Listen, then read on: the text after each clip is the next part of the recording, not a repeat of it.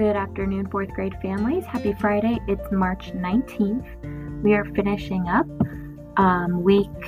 goodness gracious, I'm losing track now, week 27, and it has been quite the week. A lot of fun seeing everybody back, but definitely feeling all of that energy now at the end of the week as I'm trying to keep my eyes open, sipping some more coffee.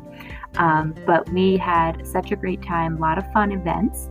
Some of the highlights, according to the students, were obviously being back. That was at the top of most of their lists, being back with their friends 4 days a week. And right after that, we had a lot of people with their highlight written down as just their writing, doing our essay writing this week, which it's always fun when I see that a highlight for them is their essays and their writing and their actual work. So I'm glad that they're having fun with that. And that essay is just the TDA. It's our first shift from kind of a more open-ended analysis writing that they got to do with their song essays to now having a more traditional TDA prompt. So we actually had to write our essay in response to a specific prompt about the character traits and the way that those characters help develop a theme. And we did this by watching a video called Loop. It's a Disney Plus kind of short film, and we analyzed the video, and this past week worked on putting our analysis into an actual text-dependent analysis essay. So they really are doing a nice job with that, and we're going to continue to work on that and slowly transition them into now writing about texts, which might be a little less fun for them at first. I know they really like watching the videos, but it is important that we start transitioning them to writing about text now. But like I said, their essays are wonderful and super impressive. So they were really excited and really proud of that. Another highlight from our week was the students loved Classcraft. So if you've heard about that at home, it is a gamification kind of system that I use, and it's obviously taken a little longer this school year to get that rolling. But now that we have so many students back in the classroom, we are using Classcraft to kind of remind us of our expectations and behaviors, and it's a fun way for the students to earn XP, which is experience points, just like they earn in video games. They can also lose health points, which leads to their character falling in battle and leads to some consequences to get those health points back. So it mimics kind of what would happen to your character in a video game, but we're using it as a way to monitor our classroom behaviors. So it is something that parents can connect to.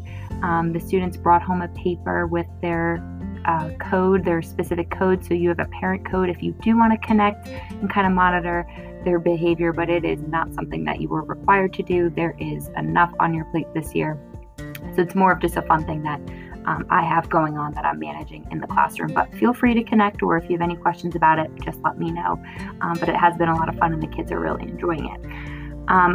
The last thing that came up as a highlight this week was the STEM project we did on Wednesday to trap our leprechauns. It looks like some of those traps got a visit from the leprechaun, even though we could not actually find any leprechauns in our traps. But their projects were really creative, and they did get to bring those home. So hopefully you got to see what they worked on Wednesday with that STEM project. So those were the highlights mentioned by the students. They fill those out on a Friday check-in form. I try to post one of those almost every Friday, as many Fridays as I can, just to start gathering some of their feedback, how they're doing, check in with them, and obviously get their highlights from the week, what they think were the best points of the week. So looking ahead to next week, we have another 4-day week with all of our students back in person, and next Friday will still be a virtual early dismissal schedule. Those will stay in place until April 16th. Or I should say through April 16th. So April 16th is our last virtual Friday.